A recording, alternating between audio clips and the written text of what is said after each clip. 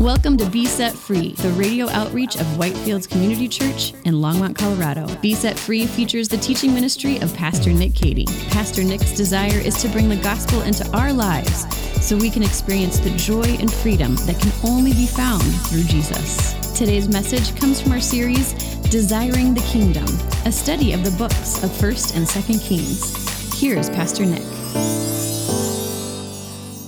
2 Kings chapter 2. Let's pray. Lord, thank you for your word. And we want to come to it, Lord, knowing that you're a God who speaks today. Just as you've spoken in the past, Lord, we want to hear your word and we want to receive it. And so, Lord, by the power of your Spirit, Lord, give us open, formable, malleable hearts, Lord, that we would hear your word, that we would receive it, and Lord, that it would transform our lives. And we pray that in Jesus' name. Amen. Amen. You know, the Bible is filled with stories, isn't it, of the incredible things that God has done in the past.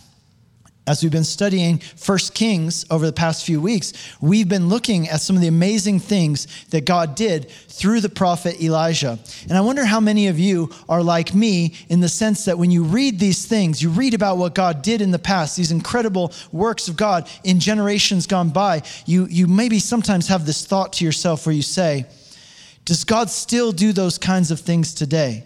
Where is the God of Elijah today? And look, if you ask those kinds of questions, you wouldn't be the first to ask those kinds of questions. In fact, in our text today, we're going to see a person named Elisha, and he asked those exact same questions in his time, in his generation. He had heard about the great things that God had done in the past. And he wondered, he desired, he longed that God would do great things in his time, in his generation, even through his people at that time as well. And so what we're going to do as we study this passage, here's what we're going to see. We're going to see that the God of Elijah was with Elisha, and he will be with us as we carry the baton of God's work in our generation and point people to Jesus. What we're going to do, we've been doing this every week. I give you kind of a thesis statement or a thesis sentence, and then that becomes our outline for how we go through this passage. So I'd love it if you take that sentence, maybe take a photo of it with your phone, maybe write it down, memorize it. You'll know that's what we talked about at church. That's the passage and the message for us today. The God of Elijah was with Elisha, and he will be with us as we carry the baton of God's work in our generation and point people to Jesus. So let's break that down as we study this passage. The God of Elijah was with Elisha. First of all, who are these people? Let me bring you up to speed. Elijah and Elisha, they were both prophets. They're both prophets. Now, Elijah was the older prophet from the older generation. Elisha is now the younger prophet for the younger generation. The prophets in Israel at this time, they were kind of like the pastors of the people. Whereas the priests served in the temple and took care of the sacrifices and making sure the incense was lit and having all of the things that needed to be done in the temple, the prophets were different. The prophets weren't centered around the temple. They were out amongst the people. They were speaking the word of God into the hearts and lives and ears of the people. They were the ones shepherding the hearts of the people towards God. And so the prophet Elijah, he had served during a very difficult time in Israel's history. But now, as we saw in our study last week, the time has come for Elijah's ministry and his time on earth to end. We read in 2 Kings chapter 2, verse 11. We looked at this last week, but we're going to kind of pick up in this place again and focus a little bit more. 2 Kings chapter 2, verse 11, it says that after Elijah and his protege Elisha, they've crossed the Jordan River. And they're standing there on the banks of the Jordan River, and Elijah is caught up and carried away by a whirlwind. Now, some people think, they have this idea that Elijah was carried away like he rode up to heaven in like a chariot of fire, right? Even we have songs about that, right? Like swing low, sweet chariot, coming for to carry me home. But I want you to notice this. If you read the text, Elijah didn't ride a chariot of fire up into heaven. What happened is the horses of fire and the chariots of fire, they came not for the purpose of carrying Elijah up. They came to separate Elijah and Elisha. And Elijah, the older man, he was caught up in this whirlwind. It's like a small tornado that literally picked his body up off the ground and carried him away. And the reason why the chariots of fire and the horses of fire came was to separate these two men because they were too close together. And God only wanted Elijah, the older prophet, to be carried away in the whirlwind, not Elisha. So they had to separate them. Now I want you to notice the reaction of Elisha to Elijah being caught and taken up in this whirlwind. Now you might think he's been being prepared to become the next prophet to take over. What might he say when Elijah is removed from the scene? He might say, yay, I got a promotion. Now I'm like a real, legit, full-grown prophet. But that's not what he says. He doesn't say, yay, I got a promotion. Look at what he says in verse 12. Elisha saw it and he cried, my father, the chariots of Israel and its horsemen. And he saw him no more. Elijah has been being trained by Elijah to take over the ministry when Elijah is gone and isn't there no more. But when Elijah is taken away, Elisha doesn't react and he's not happy. He doesn't say, yay, I got promoted. Instead, no, he's sad. He's weeping. He's mourning. Why? Because his mentor, his friend, one of the greatest men who ever lived in the history of Israel has been taken away. This is a huge sense of loss for him personally and for the nation as a whole. But notice this strange phrase he says. Why does he say this? He says, the chariots of Israel and his horsemen. It's kind of a weird thing to say at a time like this, don't you think? Well, actually, if you understand that culture, the ancient culture, what he's saying here makes a lot of sense. And it's quite profound, really, because think about this. In ancient cultures, chariots and horsemen represented military might and military power. And most of the time, the strength of a nation was measured by how many chariots and how many horsemen they had. That's why it says in Psalm 20, for example, what we read in our call to worship, it says, some trust in chariots and some in horses, but we trust in the name of the Lord our God. See, chariots and horsemen, they represented the strength of a nation. It would be like us saying about the United States, saying the economy of the United States and its military. That's the essence of saying, the chariots of Israel and its horsemen.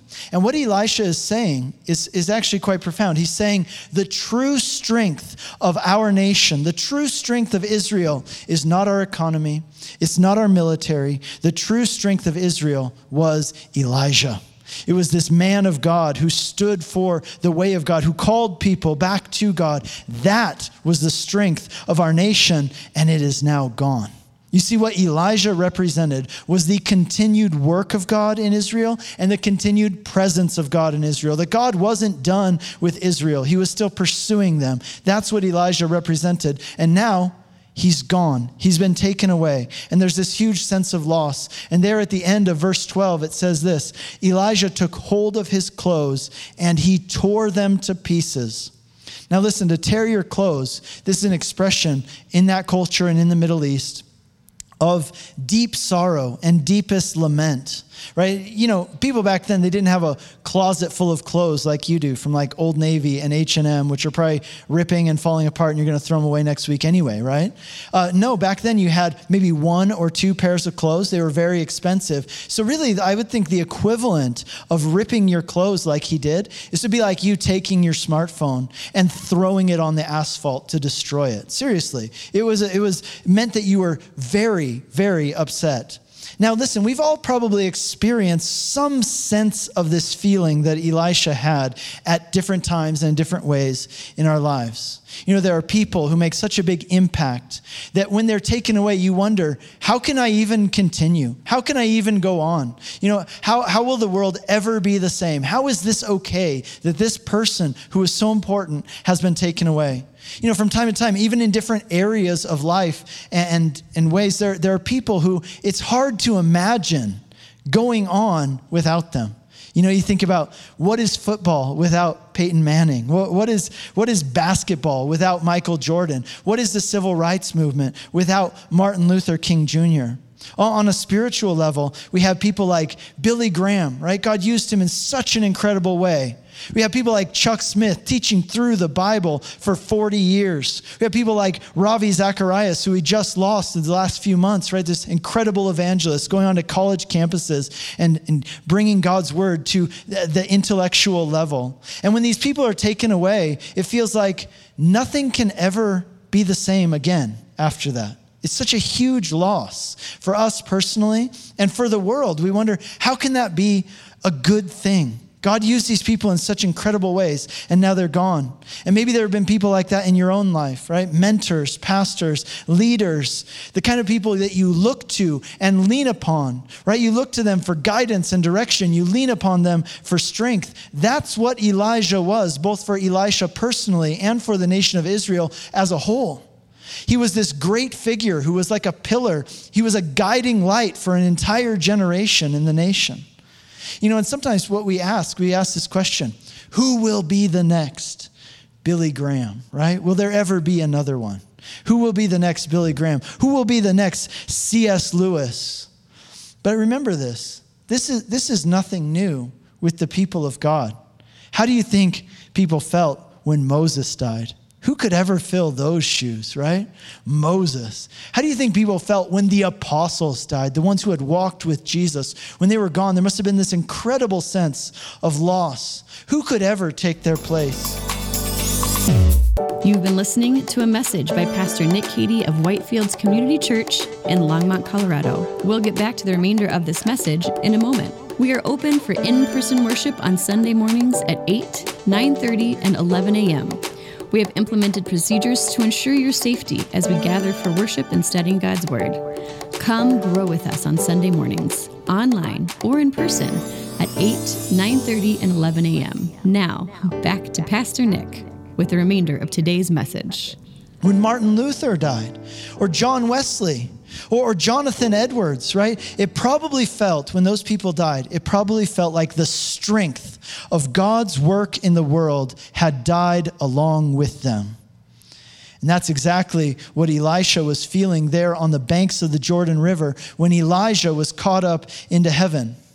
And yet, friends, I want to remind you, even when Moses died, the presence and the work of God in the world continued, didn't it?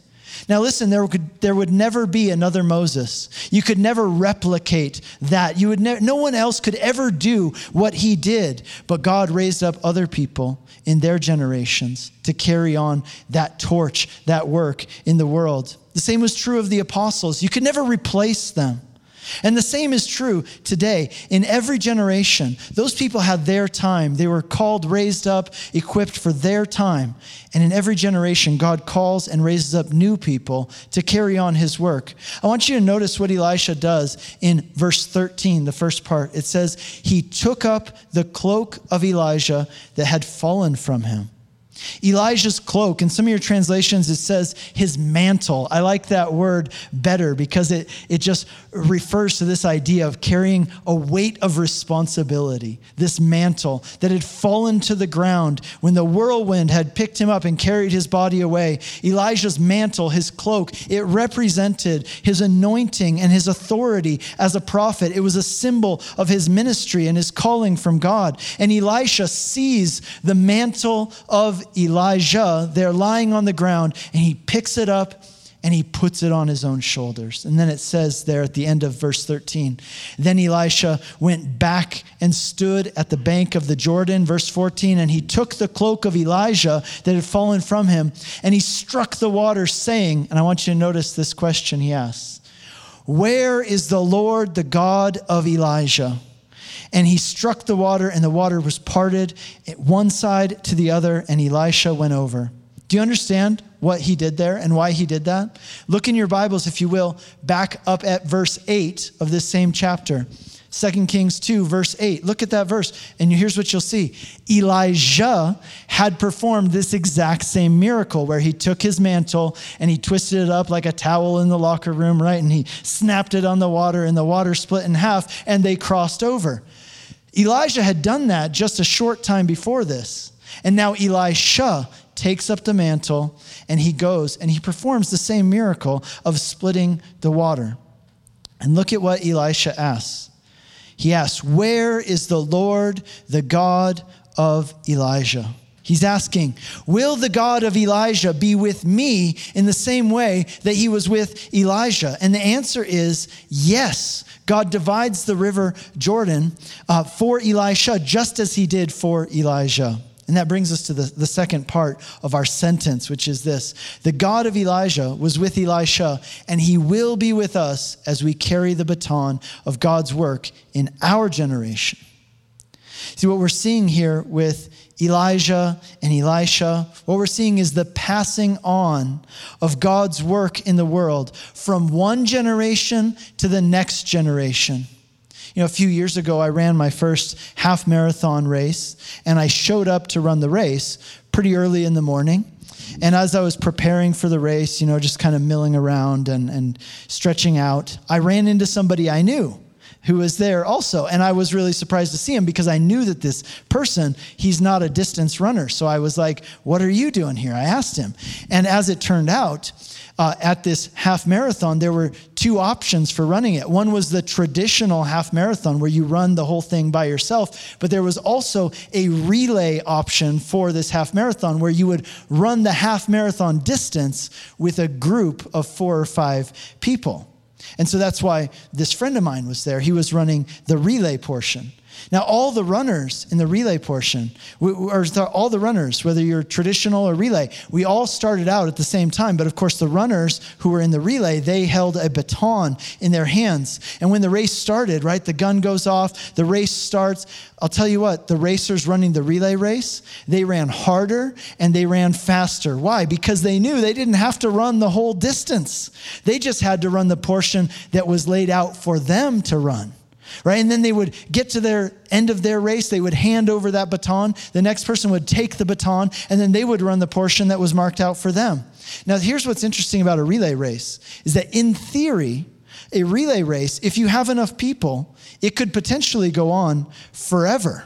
Right? A single racer, a single runner can only run so far before you just fall over and die. You know, here I was running and just exhausted. And here these guys were running with endurance because they didn't have to run as far. They just had to run their section. If you have enough runners in a relay race, it could theoretically go on forever. It could cover so much distance. And a relay race is a great picture of God's continued work in the world from generation to generation. And that's what we're seeing here. With Elijah and with Elisha, the passing of the baton of God's work from one generation to the next. And just like in a relay race, the passing of the baton, it always includes two aspects, right? There are two kind of parts to the passing of the baton. On the one hand, the person carrying the baton has to hand it over and let it go. On the other hand, the person taking the baton has to take hold of it and they have to run with it, right? If either of those things don't happen, the race is over.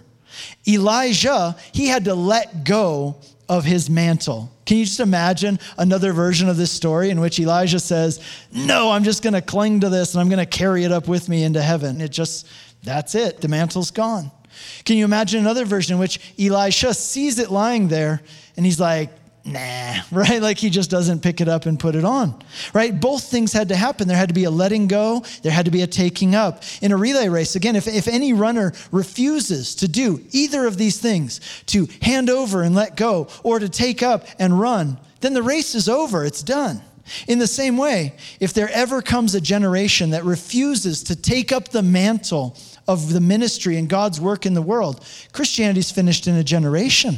If there ever comes a generation that refuses to let go and hand over and raise up the next generation, Christianity's finished in a generation. And guys, that's why it's so important. It's imperative. It's urgent that we do both of these things, you and me, that we take up the mantle of God's work in our time, in our generation, and that we be diligently raising up and training the next generation. And guys, let me just say this. Now is our time. We don't have to wait, right? Now is our time to take hold of the baton that is being stretched out to us. Will we take hold of it? Will we take hold of the baton of God's work in the world and run with it here in our generation? You know, here at Whitefields, this is so core to who we are. We talk about this a lot. We want to be a church that is actively engaged in the mission of God, both locally and abroad. And we want to do as much as we possibly can with what has been given to us in order to make disciples of Jesus Christ, in order to bring the love of God and the hope of the gospel to the world. Other generations had their time, didn't they? Other generations had their opportunity to run with it. Now is our time. Now is our opportunity. The baton is being stretched out to us. And the question is, will we take it? Will you take it? Will you run with it? Will you take up that mantle of God's work and put it on your shoulders in this generation?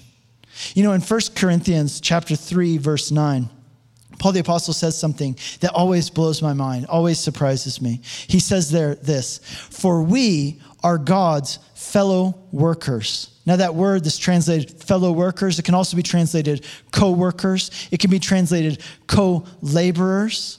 And the idea here is this, that God has called us to participate with him in his work. God has called us to participate, to do his work in the world. Now that is an incredible thing if you think about it, because obviously God doesn't need us in order to do his work, right? He's not out there wringing his hands saying, oh no, I'm not going to get stuff done if people don't help me out. He could easily do it by himself. And sometimes he does do things by himself without any assistance at all. Think about this also. God could send angels. He has myriads, armies of angels. He could send them and they would probably do the work more efficiently, more precisely than any of us ever could. Listen, for God to involve us in his work is a huge liability for him, isn't it? Right? That's a huge liability because we're slow and we forget stuff and we say the wrong thing and we do the wrong thing and we mess stuff up and we cause problems. And yet God has chosen to involve us and use us to do his work in the world. Now, why in the world would he do that? Here's why. Because he's a father and we're his kids. You know, when my son was younger, I had this car. It wasn't in great shape. And so sometimes I had to go work on it in the garage. So I would tell my son, I'd be like, hey, why don't you come with me and you can help me work on my car? Now, I'm just going to be honest with you guys. His help wasn't really all that helpful because, as you can imagine, 5-year-olds don't know how to fix cars, right? So here he is, and he didn't know how to fix a car, and he would just be out there helping me, but his help, basically was just make a mess of the tools, ask a lot of questions. When I needed him to hand me something, he's running around in the yard, nowhere to be found. Having my son help me actually made the job take longer, and it made more work for me than if I had just done it myself. I could have done it faster and easier by myself. So why did I involve him? The reason I involved him was because I wasn't after efficiency. I was after intimacy. I wanted to spend time with him. Guys, listen, intimacy is built through shared experiences. Intimacy is built through shared experiences. Now listen, that's true in your marriage. It's true with your kids. It's true in any relationship. If you want to build intimacy, here's how to do it. Have shared experiences. And the reason God invites us into his work is because it builds intimacy between us and him. When you step out and do God's work, let's say by teaching a Sunday school class, by leading that community group, by giving to support the ministry, whether it's our radio outreach or missions around the world, whenever you participate in one of our local outreaches, if anytime you serve the Lord in any way, something happens between you and God. Something happens. And you know what happens is this. It forces you into a place of dependence, depending on him in a way that you wouldn't have otherwise. It forces you to seek him. Lord, what do I say? Lord, what do I do? Lord, show me the way. I need your guidance. I need your direction. And as you do that, it builds intimacy between you and God because it draws you into the arms of your Father because you need him in that moment. It builds intimacy, the shared experience. Guys, that's why we always repeat over and over here at Whitefields. We want to encourage every person in our church to do two things: to join a group and join a team. We want you in fellowship with each other, community with each other, and we want you to be serving. Not because that's our way of getting things done, but because that's God's way of growing his kids.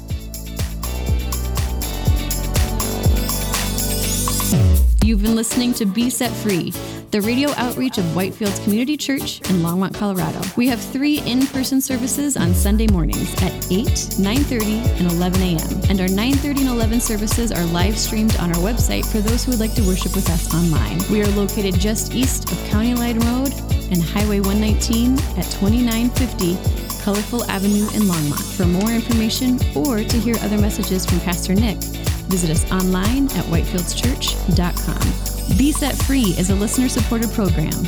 If you have been blessed by this message and would like to support this ministry, you can send a donation via check to 2950 Colorful Avenue, Longmont, Colorado, 80504, or donate online at besetfreeradio.com.